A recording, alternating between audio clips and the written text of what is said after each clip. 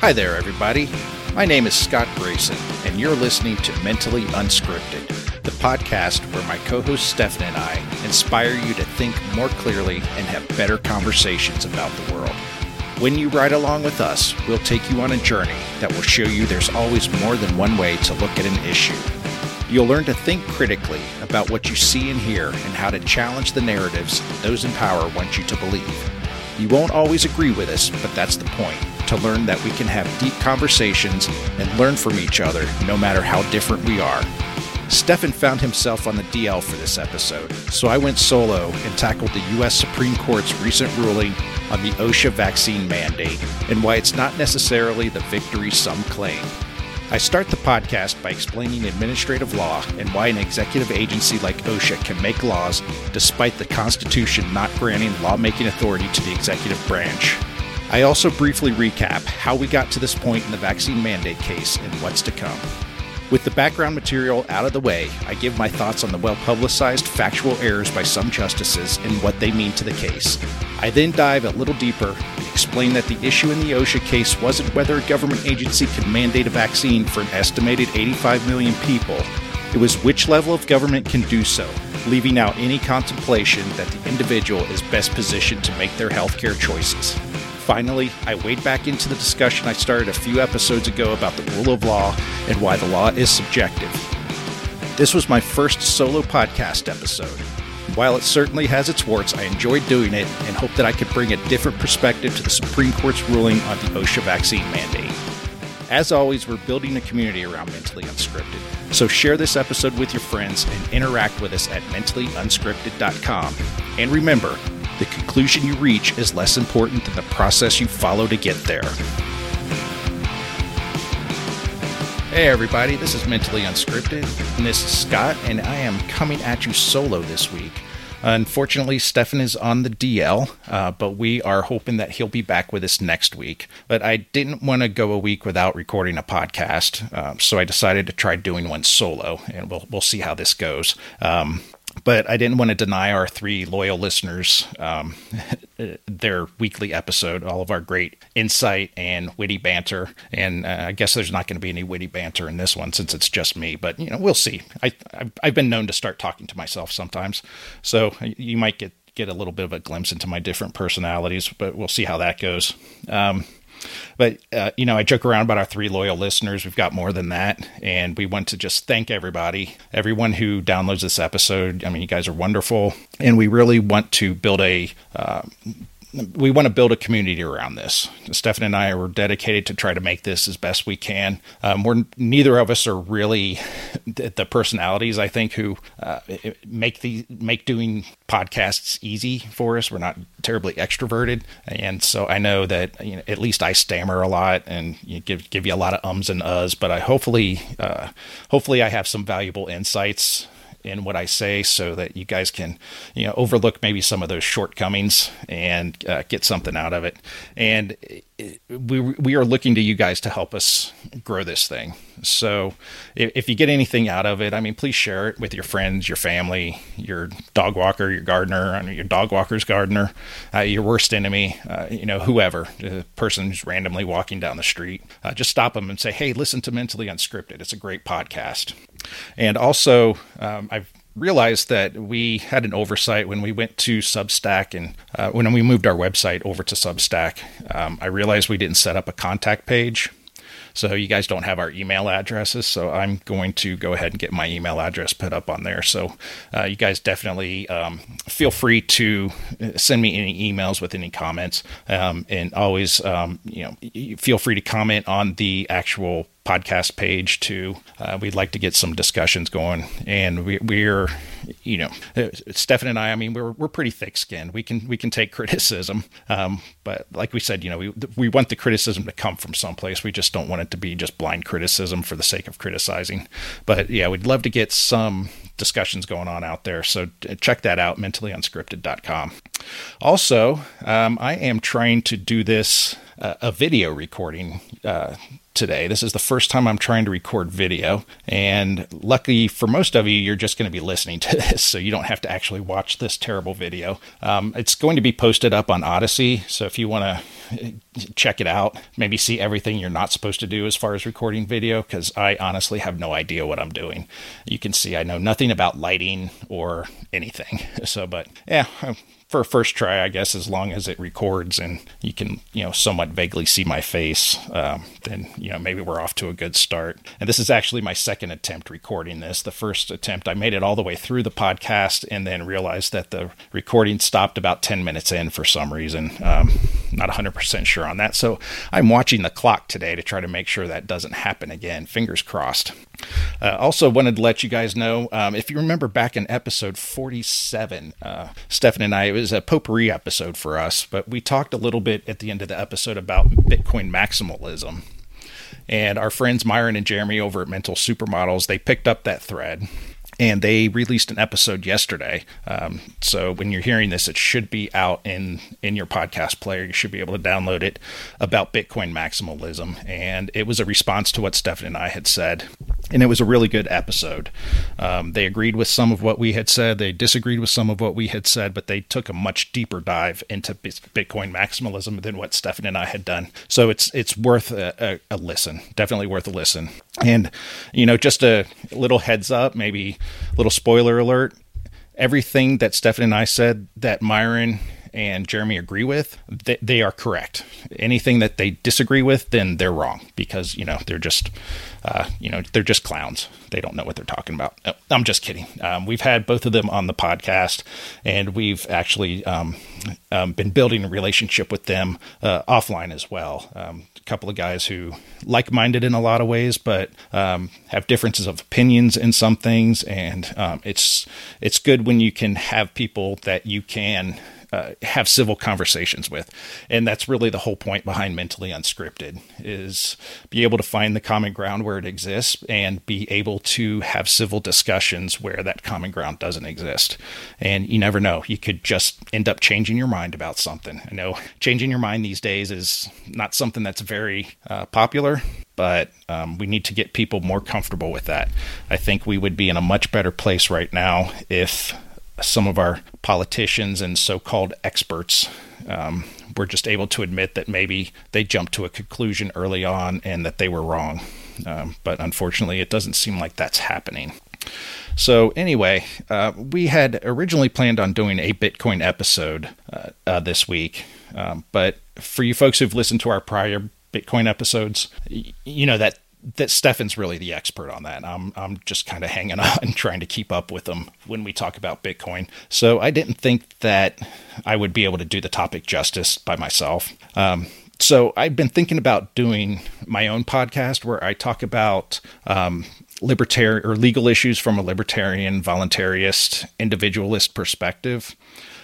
So I'm going to give that a try today. We're going to see how this goes. And honestly, I am not used to talking for 45 minutes or an hour straight. So and I've been doing it a lot. There's going to be a lot of ums and uhs and stuff in here, but I'm going to try to get through this. We'll see how it goes.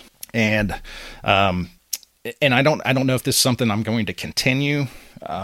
We'll see how it goes. Like I said, we'll just see how it goes. We'll see how I enjoy it. I enjoyed doing the research for this. It was awesome. I'm a big introvert, so doing the research I really like, and writing out my notes and everything. But then getting on the podcast and talking about it, not so much my wheelhouse. But yeah, we'll see how it goes. So today's topic is, I wanted to talk about the recent Supreme Court decision regarding the OSHA vaccine mandate. Okay, and so it's Friday the 21st, January 21st, and the decision was released last Thursday. I believe it was the 13th. So I'm a little late to the party. Some of the other legal podcasts and blogs have already done their analysis, but I think I've got maybe a couple of insights or a few insights that are unique. So I wanted to come out with this, and this is not, a lot of this is my opinion, obviously. You guys know where I stand on a lot of things. I'm definitely a libertarian. I'm small government to actually no government leaning. So my viewpoint, I think, is going to be unique because of that. And I've got three basic things, or three basic topics that I wanted to cover that I think are interesting about this case. One was the nature of the case, which I'll explain in a little bit. The nature of how the case got in front of the Supreme Court. Because of that, there was no robust body of evidence that had been put into the record and that had been vetted and validated. So we'll talk about that. Also, one thing that gave me a little dismay is that the central question in the case wasn't whether the government has the right to mandate a vaccine and to what degree. That question seemed to be a foregone conclusion. And the argument on the case was really over which level of government had the right to do that. Is it the federal government or the state and local government? Yeah, so we'll talk about that a little bit more. And then, if you remember a couple episodes ago when Stefan and I did the top 5 things we learned in 2021, I very poorly tried to explain the myth of the rule of law and the myth of an objective law. So I think this case, if you look at the majority opinion and the concurring opinion, and you compare those to the dissenting opinions, you'll really be able to see that. Because both sides, there didn't really seem to be any argument over what the law was. It was just how each side was interpreting the law. So I think that'll be a pretty interesting discussion. So we'll get into it. So first off, a little bit about some background. First off, I as far as the vaccines go and how effective they are and all of that, I'm not going to make any comments on that because, first off, I don't know that it's really relevant to this discussion. I know a lot of people are trying to pull that information in and making it relevant, but this really isn't the question before the court wasn't how dangerous is COVID and how effective are the vaccines. The question before the court was, does OSHA have the authority to issue this mandate? So personally, I think any sort of a mandate like this is terrible. And, I think this is one of these situations where the wisdom of the masses, I think, comes into play. It's a very...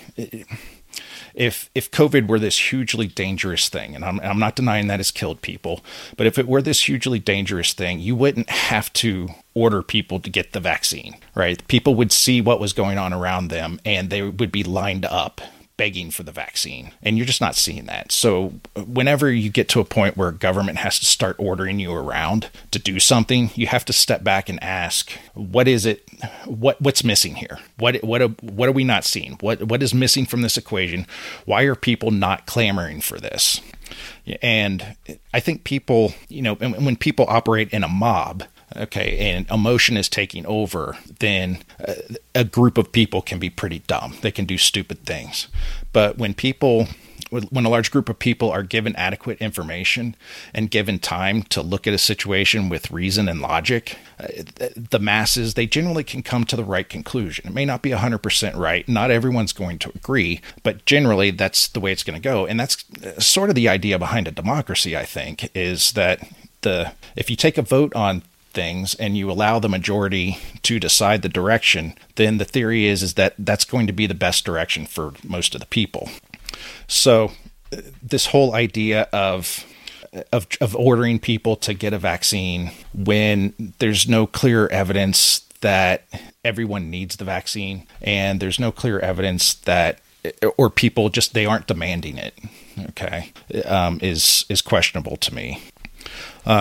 I also wanted to, so enough of that. That's my opinion.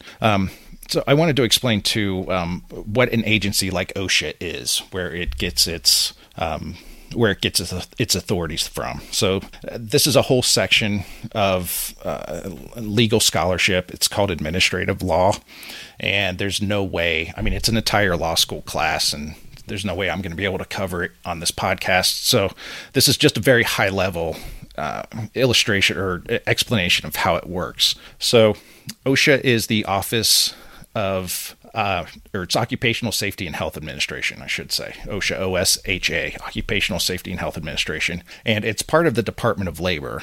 And the Department of Labor is an executive branch agency. And if you remember from your, third or fourth grade social studies class, the executive's role in government is to enforce laws, and it's the legislature's role to make the laws. So you might wonder, why is an executive agency making laws? Where does that authority come from? And a lot of people, especially in the libertarian community, think that this, just by the nature of OSHA being an executive agency, that anything that it does is unconstitutional because it doesn't have the authority under the Constitution to make laws. I happen to agree with that. But we live in a system where this idea of delegation is an accepted part of our political and legal system. So I think it's important to understand how it works, its nature. So we came up with this idea of delegation. And basically what it is that Congress can pass a law that gives the executive branch the authority to create certain laws to regulate a certain area. And they usually do it. It's a defined targeted area. It's not defined in detail. And we'll talk about that a little bit more. But if Congress sees something that needs to be done, Congress can pass a law that will instruct the executive branch to create an agency or to put forth rules allowing the executive to enforce in this particular area. So that's what happened with OSHA. Is Congress gave the executive branch the instructions to create an agency to regulate workplace safety, and employee safety is essentially what it is. The executive took that law and they created OSHA. OSHA created rules, and you might also refer to them as regulations. And a rule or a regulation it's essentially a law. It has the same force and effect as a law, but we don't call them laws, and I think that maybe is just so we can distinguish between whether it's something created by the legislature and the executive. I'm not real sure, but that's the way I think of it. And then OSHA is responsible for enforcing those regulations. When I worked for the government, I worked for actually one of OSHA's sister agencies, OFCCP, the Office of Federal Contract Compliance Programs, and our mandate was to enforce affirmative action regulations on federal government contractors. So, and then after I left OFCCP, I went over to the Office for Civil Rights in the U.S. Department of Health and Human Services, and it was a similar thing over there. It's another executive agency that puts forth regulations that it enforces, and it polices and enforces. And I wasn't an attorney for either of those agencies. I was an investigator, but we were, neck deep in the regulations all the time because we were investigating complaints and auditing contractors, auditing the affirmative action programs of contractors and whatnot. So it dealt with the regulations a lot. So I'm pretty familiar with them. So that's where the whole idea, that's the whole basis of people saying that OSHA has the authority to issue any regulation to protect the workplace. And what happens is that Congress can't foresee every little detail that's going to come up. So the law allowing the creation of the agency, of delegating that authority to the executive, is usually pretty vague. Okay, and then they leave it to the executive agency to iron out the details. Okay, and sometimes those executive agencies will overstep a little bit. They'll try to do something that Congress didn't intend for them to do, in which case you can have either the Supreme Court can step in and say, no, you're going too far, or Congress can amend the law to take some authority away to make it more clear what authority they intended for the agency to have. And that's really what the question in this case is did OSHA overstep the bounds of what the law passed by Congress allowing the creation of OSHA intended? Okay, and I also wanted to point out that one thing that I think some people are getting wrong is that this decision from the Supreme Court, and it was a 6-3 decision to issue a stay against OSHA from enforcing the mandate. Okay, and so this isn't the end of the story. This isn't the end of the road for the OSHA mandate. It's not dead. What it was is, it was basically the court saying that, we think there are issues with with OSHA's mandate. So we are going to we're ordering OSHA to not enforce it until all of the legal challenges to the mandate get hashed out in the lower courts. Okay, so you guys know, OSHA issued the mandate, and I think it was pretty much immediately challenged in probably every circuit of the U.S. right away. And the Fifth Circuit, the United States Fifth Circuit, they heard their case pretty quickly, and they issued the initial stay. The government decided to consolidate all of the cases from all the different circuits into one circuit, so they would only have to answer the question once. And that, by lottery, apparently they were randomly chosen. The Sixth Circuit got that. So the Sixth Circuit heard the case, and they actually overturned the Fifth Circuit stay. And then when that happened, then the states that were challenging the mandate went to the Supreme Court. So that's how the case made it to the Supreme Court. So as it's sitting, the case is actually with the Sixth Circuit. The Supreme Court effectively just stepped in and said, hey, we think they didn't come out and say we think there's a problem with this mandate, but what they ruled is that we think that the states would win. We think the states would win their case based off the merits. And because of that, there would be harm if we allowed OSHA to go ahead and enforce this. So we're going to say, OSHA, you can't enforce it, and we need to wait and for this to play out in the lower courts. Okay, so that's where the case is, and I haven't heard anything about the Sixth Circuit hearing any more arguments on that as of today. But honestly, I haven't looked recently. I probably should have checked that out before I started doing this podcast, but that's okay.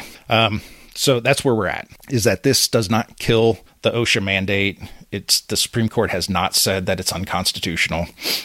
At least not directly said it's unconstitutional. But when the Supreme Court says, yeah, well, we think the petitioners are going to win this case on the merits, they are sort of wink, wink, nod, nod. Yeah, we think it's unconstitutional, but we need to let the whole process play out. Now, the Sixth Circuit, they're not under any obligation to follow the same reasoning as the Supreme Court.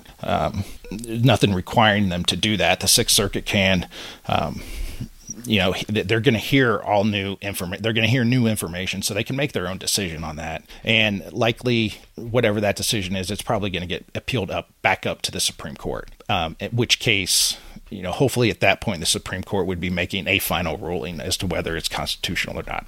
So where we stand now is it's just a stay against enforcing it.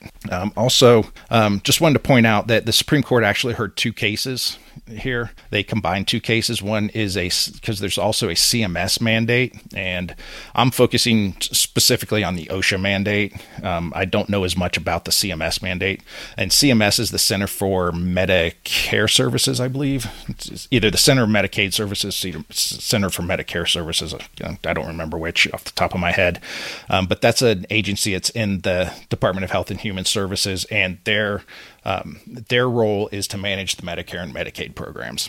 And in that case, the court actually voted 5-4 to allow the CMS vaccine mandate to go forward. Whereas in the OSHA case, they voted, like I said, 6-3 to put a stay on the mandate. So there's some differences in the cases, differences in the agencies that I think that led to that difference. And I think it maybe was some of the justices just trying to split the baby, get rid of one mandate and allow the other to stay, quite possibly. So with all of that, I know that's a lot of explanation, but I've heard some commentators not really understanding what OSHA was and where it comes from and where it fits into the government. And I think that's important, because this whole idea of delegating powers is at the center of this decision. So the first issue is the lack of evidence that's in the record. A lot of you have no doubt seen the memes and heard people criticize Justice Sotomayor for saying that 100,000 kids have been hospitalized, many of them seriously from COVID. And we know that that's, just by any numbers, any official numbers, whether you believe the numbers or not, is that 100,000 is just way, way, way high. I think the actual number is something like 3,500 or something have been treated in the hospital. 3,500 kids have been treated in the hospital for COVID. And she was heavily criticized for that. And that raises the question of, how much evidence and information should the justices bring in from the outside? So like I said, since this was a case arguing for a stay against enforcing the regulation, while the actual case gets played out in the lower courts, there wasn't a huge body of evidence because there just wasn't a lot of history in this. And so normally the Supreme Court, by the time the case gets to the Supreme Court, there will be a lot of evidence would have already been argued over at the lower courts. And there would be a pretty solid body of evidence in the case already. In this situation, there really wasn't any. So the justices, and Sotomayor wasn't the only ones. Other justices made mistakes and overstated things as well, or understated, overstated things, got things wrong as well. And I think they were rightly being criticized because, first off, this is a question of whether a agency is overstepping what it's allowed to do under the law. And by bringing in information like 100,000 kids are being treated for COVID, this is terribly dangerous, vaccines are the only thing to combat it and whatnot, that's stuff that's not going to the question. That's stuff that I think is trying to sway emotions. Okay, because whether it's an emergency or not, it shouldn't matter to whether that's a question or information. It shouldn't matter to whether this thing is constitutional or not, or whether it would, or whether any claims would succeed on the merits or not. Okay, we don't allow unconstitutional things to happen just because it's a big emergency. And the concurring opinion from Neil Gorsuch, I think. At the end, he explained this pretty well. Let me pull that up. Let's see here. Yeah, so there was three justices who concurred here, and right at the end, he's discussing the law's demands and what the court's role is in meeting the law's demands. And he was saying, and he says here, like, respecting those demands may be trying in times of stress, but if this court were to abide them only in more tranquil conditions, declarations of emergencies would never end, and the liberties our Constitution's separation of powers seeks to preserve would amount to little. And I think that's a good statement right there. He's essentially saying, like, we can't alter how we interpret laws just because something is a big emergency, because if we start to do that, then everything's going to be an emergency. And I know I've heard other commentators talk about that if we allow, like, especially the governor is being granted all these emergency powers to issue these lockdowns and mask mandates and whatnot, that if we allow them to get away with that and it becomes the norm, then all of a sudden we're going to have a lot of emergencies. Things that are not emergencies are going to get turned into emergencies. There's going to be civil unrest. There's going to be divisiveness. We're seeing all that now. So I don't think it's fantasy to think that would be bad for the country. So we need to try to stand firm when we're looking at these laws and interpreting them, to not let any sort of emotional pleas try to sway us and make us think that, we can kind of maybe ignore the Constitution a little bit here because it's an emergency. No. Just because it's an emergency does not mean we can dismiss the Constitution. And I think that's really good here. So as far as I'm concerned, I didn't like that any of the justices were really bringing in this information about how much of an emergency this is or how deadly COVID is. Because remember, this wasn't a case over how effective the vaccines are or how effective any alternative treatments are. This was a case over whether one agency, OSHA, was authorized to issue this mandate. And we'll see when we get to my next point. It was a foregone conclusion that the government has the right to issue the mandate. The question was only who has the right to issue the mandate. So I would have preferred to have seen the justices not bring that information in, because I just didn't think it was really relevant to the case. And I think it was an attempt by some people to try to sway others, or to try to bias the case or shift the thinking on the case in one direction or another by doing that. So I'm going to take a little drink here. Okay. And the other thing about this case that falls in line with this is this whole idea of experts. You'll see there's an argument in the case where both sides, the majority and the dissenting opinions, both agree that it's not that the Supreme Court's not an expert in these areas. They're not public health experts. They're not experts on virus or probably any medical questions. They both concede that, but they do say that, but it's still their job to, well, the majority opinion says, we're not trying to put ourselves in the place of experts because we're not experts. We're just trying to look at the law. But then the dissent comes back and says, no, the Supreme Court is trying to put itself in the place of the experts. The experts have said we need this mandate, and therefore we have to let the mandate go through, or we should let the mandate get implemented. And I thought that was a really crazy thing to say because, again, just because an expert says something doesn't mean you throw out the Constitution. Okay, just because an expert says we need to have these lockdowns or these mask mandates, you don't take people's rights and just flush them down the toilet. You don't take away people's right to the sovereignty over their own body, just because some expert has said that you have to. So I didn't like that part of the dissenting opinion. I did like that the court recognized that it's not the expert and that it's not trying to play the expert. But you know what the court is an expert in, or ostensibly is an expert in, is interpreting the Constitution. I mean, that's their job, and that's what they were doing here. They weren't the majority, neither the majority nor the concurring opinions were coming out and saying, no, we don't think COVID's not dangerous. No, we don't think that there's a need for people to protect themselves. They just simply said, no, this is based off of the law. Congress did not grant OSHA this sweeping authority. So the dissent taking it and trying to turn it into the court is trying to set themselves up as some sort of medical expert, and that's dangerous, I think was very disingenuous, and I didn't like it. So the next topic I wanted to move into is, like I said, the question came down to not does the government have the authority to mandate a vaccine? It was which level of government has the authority to mandate the vaccine. Is it the federal government or is it a state? Is it the state or local government?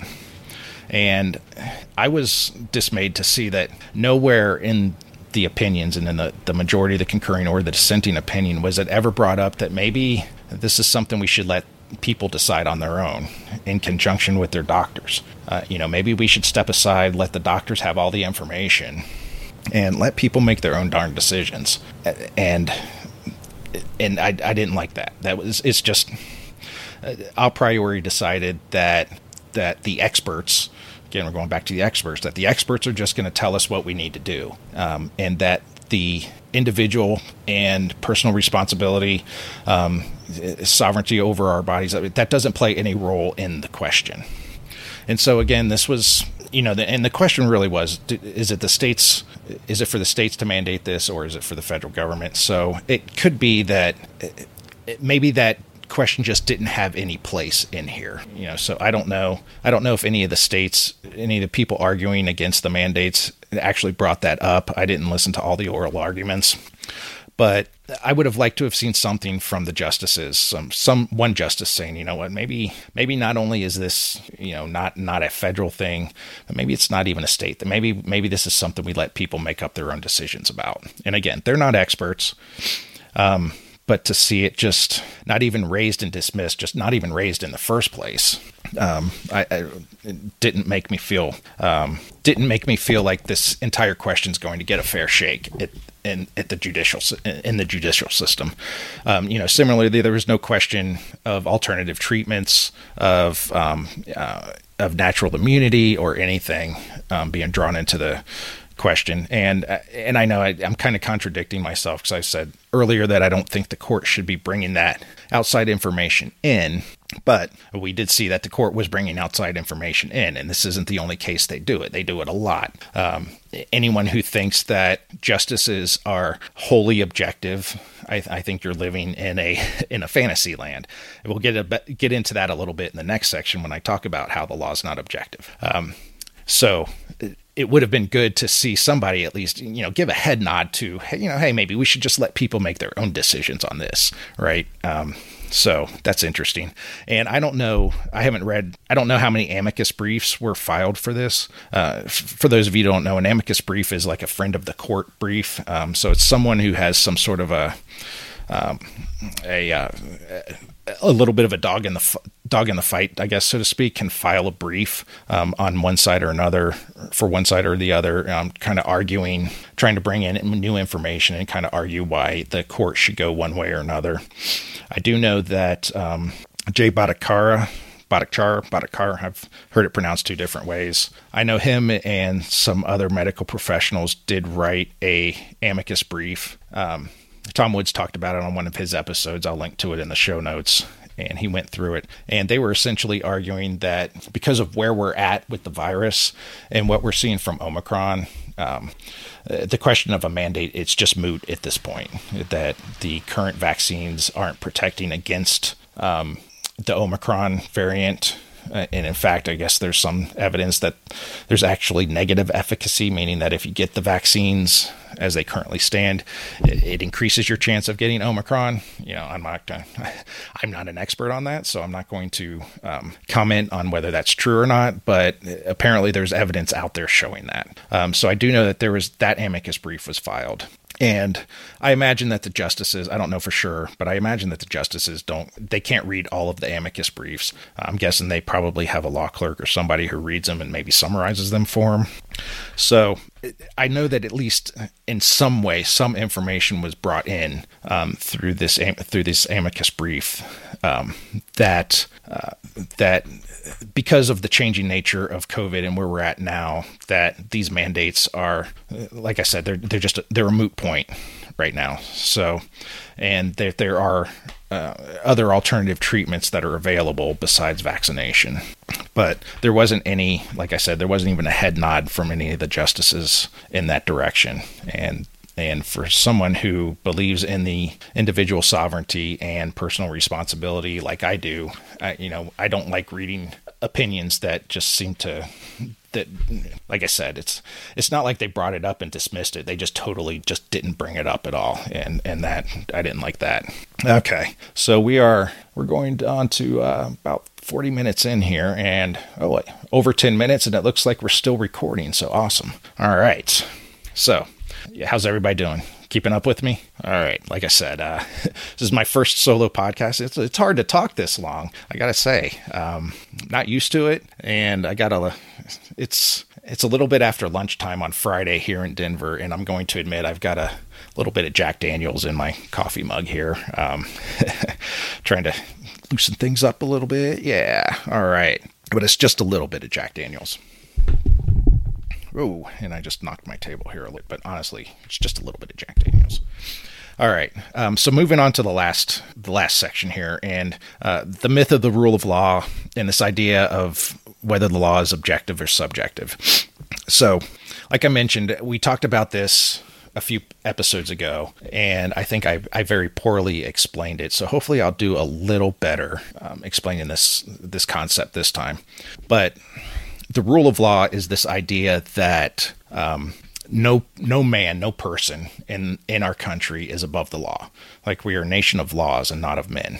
Meaning that whether you're the president, right on down to an attorney, a custodian, an accountant, whatever, we're all subject to the same laws. We all, have to obey the same traffic laws. We all have to, obey the same laws as far as reporting income on our taxes and anything, right? That there are no laws. There are no laws that one group is absolved from. And the reason why we need to have this concept, or the reason why it's important for a government to have this concept, is to give itself legitimacy. Because if the people knew that someone who's making a law was not going to be bound by that same law, then the citizens would, they would speak out against that and possibly rise up against that. And they would see the government as being illegitimate, because why are you making laws that apply to me but not to you? And that's been one of the major things that has caused the government and our public officials to lose credibility in this over the last couple of years is watching people like Gavin Newsom, make a mask mandate and tell people that they need to social distance and not socialize, and then get caught out, at a fancy restaurant. And I know here in Denver, we had something similar where the mayor, not this past Thanksgiving, but the Thanksgiving before, was admonishing people to stay home over Thanksgiving. And then he was caught on video at the airport getting on an airplane to go visit with his family. And I know it's happened. Other cities, other areas have had similar things happening where the people in charge are making rules, but then they're not abiding by those rules themselves. So this idea of rule of law, when people do things like that and then they aren't held accountable for it, then that shatters the idea of the rule of law, because that tells you that no, there are people who aren't subject to the same rules, and the people making the rules aren't subject to those rules. And like I said, that ruins credibility. And so when a government loses credibility, it has to resort to brute force or coercion in order to maintain its authority. And I think we're seeing that now with the government having to resort to vaccine mandates in order to try to get people vaccinated. If the government had credibility, I think people would be a little more willing to trust the government. I think they would be a little less risk averse, and they would be, more willing to do what the government is telling them is for the common good. But when people see the government not being accountable to the people for the laws that the government is breaking or bending or sidestepping, whatever you want to call it, it puts the government in a bad position. And so that takes us into this idea of objective law. So we'll see here that it would be nice if law is objective, because then everybody could look at a law and interpret it exactly the same way. But it's not. Okay, we're all the product of our upbringings, of the things that have happened, what we've been taught, just our interests, people that we've been exposed to, whatever. We're all a unique person, and we all have our different ways of looking at the world. So that means that two people can look at the exact same words on a page and interpret it differently, and the law is no exception. And because of that, you can have different sides interpret the Constitution differently, or like I said, interpret a law differently. So it's always possible for the person making the law to say, well, it's going to apply to you because we're interpreting it this way in this situation, but I didn't break the law because of this other factor, right? They can always interpret it to try to make it look like they're in compliance while you're not. And that's where we get into problems. In this case, I think is a good example of how just subjective the law is, and how open and how much that opens us up to politicization and just biases coming in and affecting how these questions turn out, the answers that we come up with these questions. So if you look at the majority and the concurring opinions, so the law that both sides, the dissent and the majority, both cite, I think it's pretty much the same law that they cite. I think they even quote same sections of the law that is authorizing. Remember, Congress passes the law that authorizes the executive or instructs the executive to create an agency like OSHA. And in that law, the Congress lays out what they expect that agency to do. So both sides, the majority and the dissent, I think quoted the exact same sections of that law, that OSHA is to regulate occupational safety, employee safety, workplace safety, that sort of thing. The question comes down to, though, is a vaccine, it extends past the workplace. So it's not just an occupational or workplace question. It extends past that and goes into a person's personal life. And it's not something that we can take back. Once you get the vaccine, you have it. You can't get rid of it. Its effectiveness may wane over time, but you have it. And that's been one of the concerns about this vaccine is this mRNA technology and this particular vaccine hasn't been around long enough for us to really have long-term safety data on it. So if you force people to get the vaccine, then how do we know that we're not forcing people that are to do something that is going to end up being detrimental to them down the road? Whereas on the flip side, something like, wearing gloves, if you're working with hazardous chemicals or something, wearing gloves or a respirator or something, right? That's something you only have to do in the workplace. Because when your shift's over, you take all of your protective equipment off and you go home. You don't have to wear it at home, so it doesn't bleed over into your personal life. And so the question comes down is, did Congress, the law that Congress passed, did it allow OSHA to regulate the workplace in such a way that it could also bleed over into regulating your personal life or not? And those two issues were, like I said, but both sides, or the sides, interpreted that question differently and came up with different answers. So the majority said, and the concurring opinion, Gorsuch's concurring opinion, explains this pretty well. And he relies on what they call the major questions doctrine.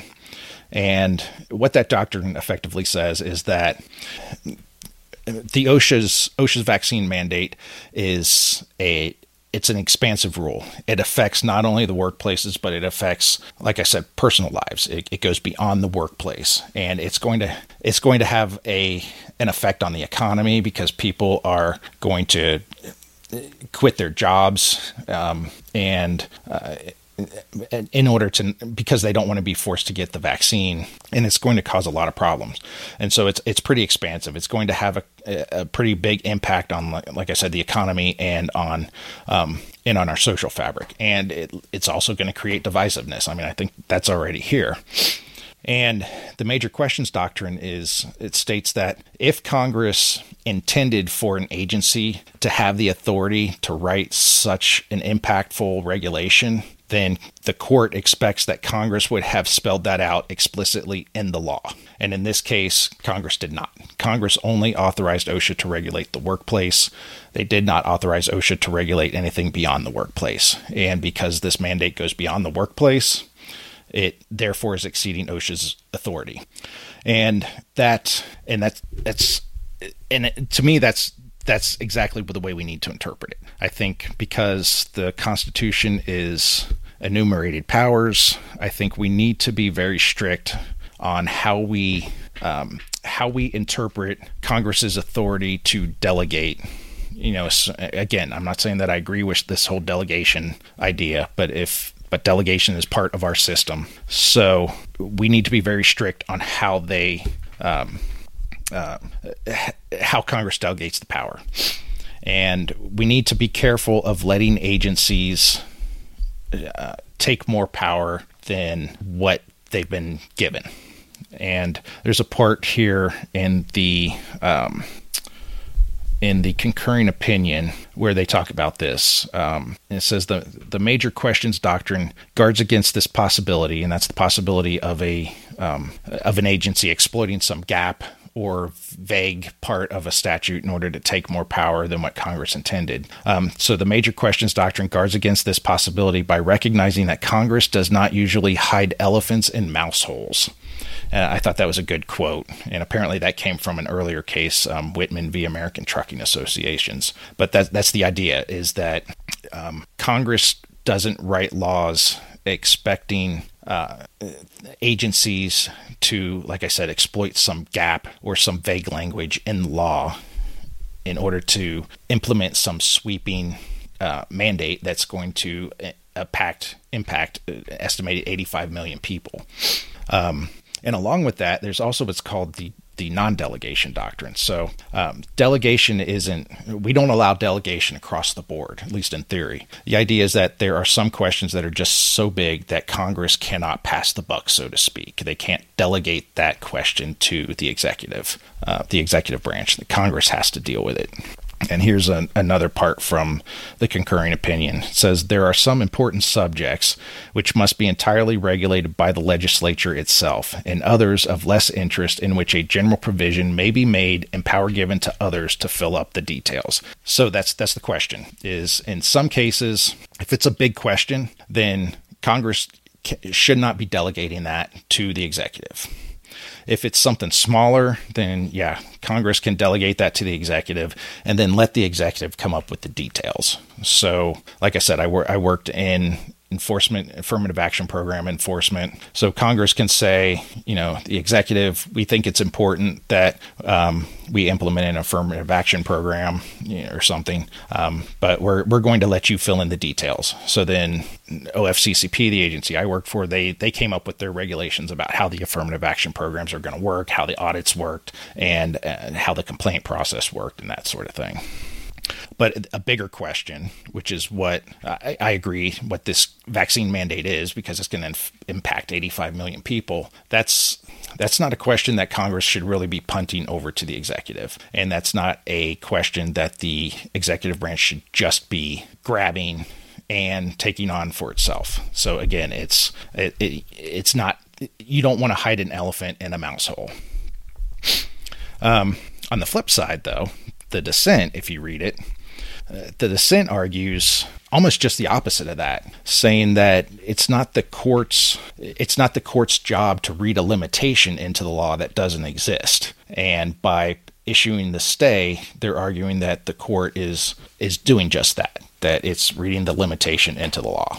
So, which is it, right? Is it that Congress has to explicitly authorize something of this magnitude, or is it that Congress has to explicitly exclude something of this magnitude, right? Does Congress have to write the limit into the law, or do they have to write the authority into the law? And so that's why I'm arguing that this is subjective, because it's just differences of opinion. Because both sides are reading the same law. They're just interpreting it differently. One is saying, well, there's no limitation here, so OSHA is allowed. The other is saying, well, this hasn't been expressly allowed, so it's not allowed.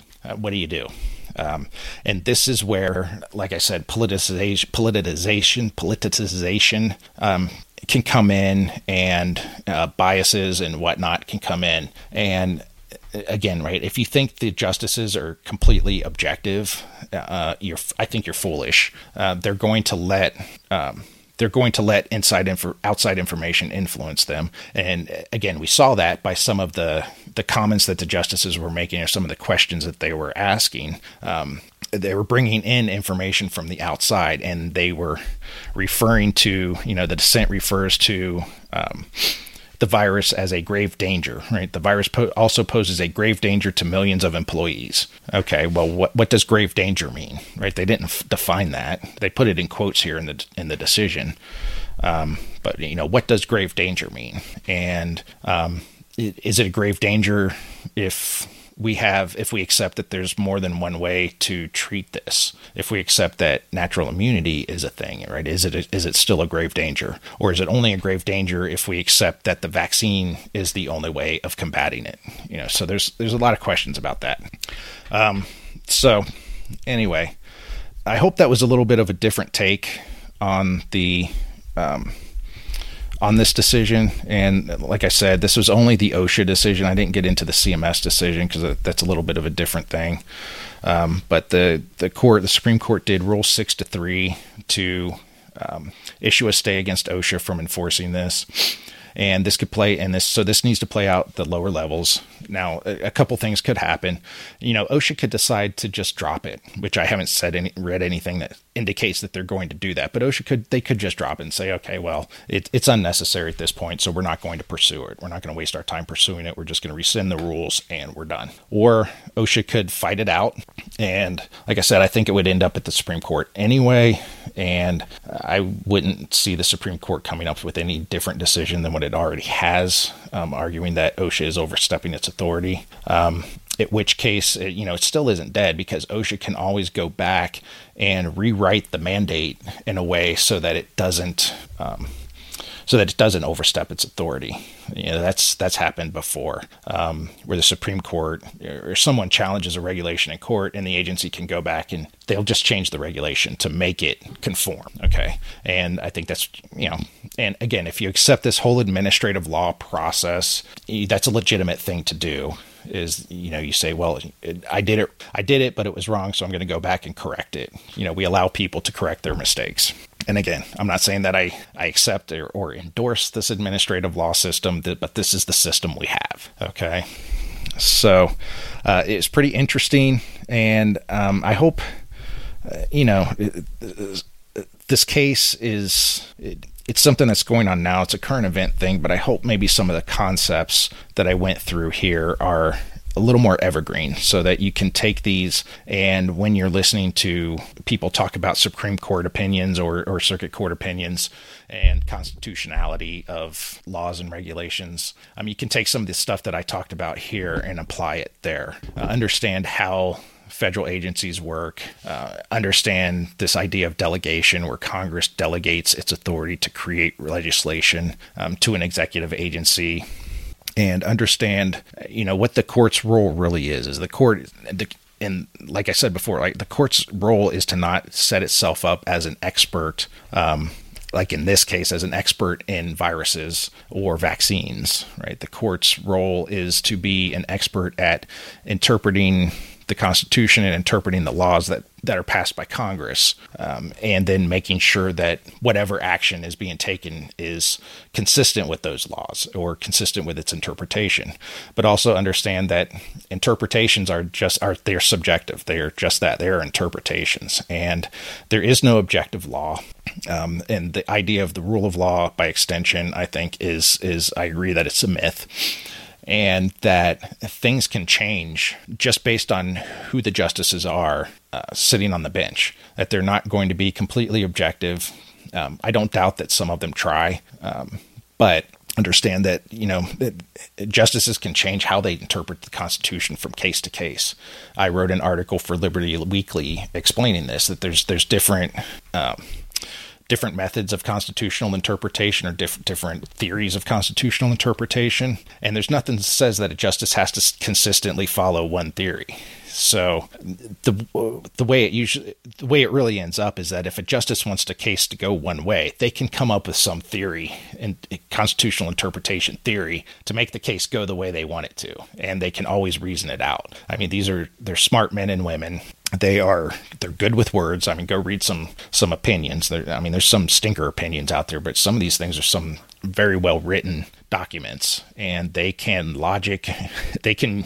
twist logic left, right, up, down, backwards, forwards in order to get to the outcome that they want. And also, from what I understand, there's a lot of wheeling and dealing on the Supreme Court too. There's a lot of people, they really want a case to come out one way, so they're willing to, hey, other justice sitting next to me, if you vote my way on this case, then I'll side with you on this other case that's important to you. And that, I'm not comfortable with that, because I don't think that it's very objective. It's a group of 9 people having far too much influence over what happens in our country, but that's the system we have. And so I think it's important to understand it. And I think it's important to understand the limitations of the Supreme Court. And I think it is important to understand, where they get things right. It's good that we do have somebody, I think, left with the final say on what the law is. Right? That's a pretty famous quote from early Marbury versus Madison case. It's the Supreme Court's role to say what the law is. So, but understand too, like I said, it's subjective, and it can change based on who's on the court. So, one time I can really think of this is when FDR was first trying to push through his New Deal. And the court was made up largely of people who were against the New Deal. So they kept striking down the New Deal regulations. And FDR was around for a long time. And as he was able to appoint new justices, as old justices left the bench, he was able to appoint new justices. He was obviously going to appoint justices who were favorable.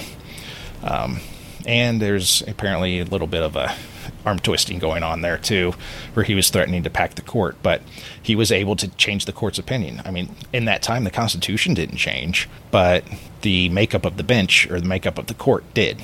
So we went from the New Deal programs being struck down as unconstitutional to them flying through the courts without any problems. So that's one of the big things to keep in mind here. And I know I kind of feel like I'm getting redundant and repeating myself, so I'm just going to cut it off there. So again, I hope you guys got something out of this.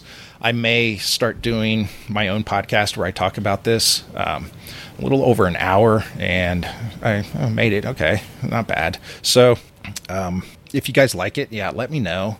Or if you don't like it, let me know. If you have any suggestions or questions, things that I didn't explain clearly enough, let me know. Like I said, I'm going to put my email address in the show notes, and I'm going to set up a contact page on our website so you guys can get in touch with me directly. I'm going to take a look at the video. I don't have any idea how this video is going to turn out. But I'll probably go ahead and post the video on Odyssey just for the fun of it, just so people can laugh at me, I guess, and criticize me for being a doof trying to do something that doesn't know anything about. But I will definitely be posting the audio as well on all the major podcast platforms. And like, share, comment, go out to Apple, iTunes, leave reviews. Apparently you can leave star ratings on Spotify now, so go out and leave us a good 5-star on Spotify. That's my platform of choice, Spotify. I really like it. And go out to the mentallyunscripted.com, sign up for our email list. Unfortunately, we didn't put out a newsletter this week because, like I said, Stefan's on the DL, and he is hopefully going to be back next week. Maybe I can talk him into writing 2 newsletters for next week. We'll see. I'm not making any promises, but we'll see. So, with that, we are out of here. Thanks for tuning in. I appreciate it.